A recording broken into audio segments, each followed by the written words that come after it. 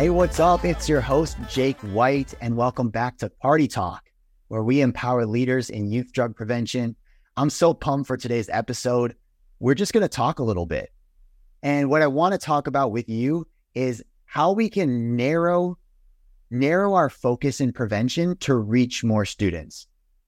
See, I believe that we've been taking a shotgun approach where we spit out information, we spit out data, we spit out stories, but they aren't targeted to specific students. And so in a way where everyone's hearing us, but no one is listening.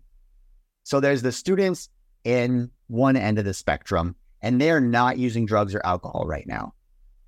Some people would argue that we don't need to do prevention with them, and they would be wrong.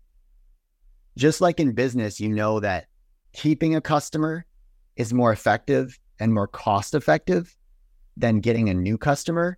Prevention is the same way. So those students who aren't using, we need to invest in them. The second type of student is the one who, hey, they're not using right now, but they're in circumstances and situations where they could be using. They're listening to their friends talk about it, but they're gathering information and they've got an issue. Maybe it's something that's going on at home. Maybe it's something with their mental health, but there's a potential reason why they could actually start using drugs and alcohol, and they're at risk for going down that path because of the influence that's around them and because of the circumstances that they're under. Then you have that third group of students, and this group has already started using. And actually, they've found that using a substance is actually a solution to a problem that they had. It might not be a long-term solution, but they believe that it is a good solution. If it wasn't, they wouldn't be using. So there's three types of students, and I could even argue that there's probably some in between those as well. You know, we did 3, but there might be 5 or more. And so when we think about prevention, when we're doing a message, when we're doing a presentation, when we're starting a club or an organization, if we're asking them to create content or posters or anything that we want them to do, we first have to think about which students are we targeting, what do they truly want, and what's in it for them. And a lot of times I see this go wrong when schools are asking me, hey, Jake, I want you to come in and scare my students straight. First of all, I don't like that approach because it's not effective. Students aren't led by fear. In fact, when you hit them with scare tactics and fear, their response is, well, that's not going to happen to me. Or if you share a scary story with them and you're in front of them telling it, yeah, it's not going to happen to me, but hey, here you are telling this story. You're okay. So that means I can actually go down these steps. I can mess up and then I'll be fine too. Or what could happen is they listen to your story. It impacts them. But once they test it, they go out and they do use a substance and nothing bad happens, then you get put into the box of a liar. They can't necessarily trust the information that you gave them because you told them something terrible was going to happen.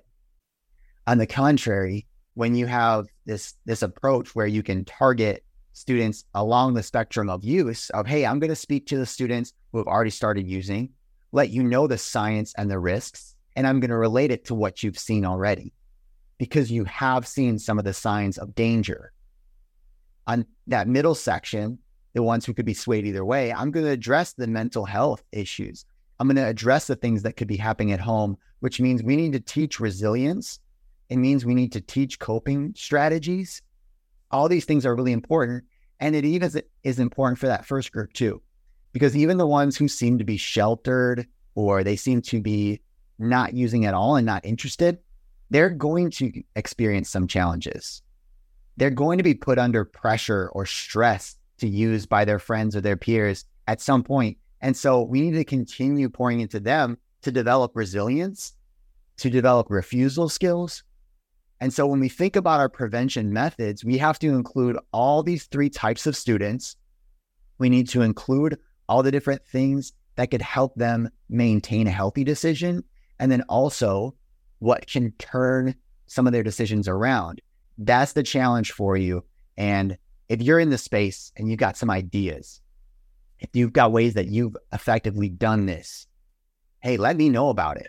I do this work all across the country, so I see people doing it effectively, and I see a lot of people doing this work not so effectively. And so I got examples on both sides, but I would love to hear from you. Hit me up at jake@vive18.com and let me know what you've been up to. And just a quick shout out, Tomas and I will actually be at CADCA at the mid-year convention, and we'll be speaking to all the students there. If you're going to be at CADCA mid-year in Dallas, hit me up on LinkedIn or email. And yeah, I would love to meet you, hear what you're doing in your coalitions, in your schools for prevention. The presentation that we're doing at CADCA is called Ignite Your Influence, how to engage and influence your peers in prevention. We'll be bringing a ton of prizes and games. We're going to have competitions the whole time. So you know how we do things, like we make everything fun and social. So definitely stop by if you see us, Tomas and I, in our Vive 18 shirts. Come say hey, and we'll see you in Dallas. All right, I hope this episode of Party Talk was beneficial for you. If you have any thoughts on this, if you agree, if you disagree, let me know. And once again, please subscribe to the podcast. We do this every Monday, so we love doing this for free.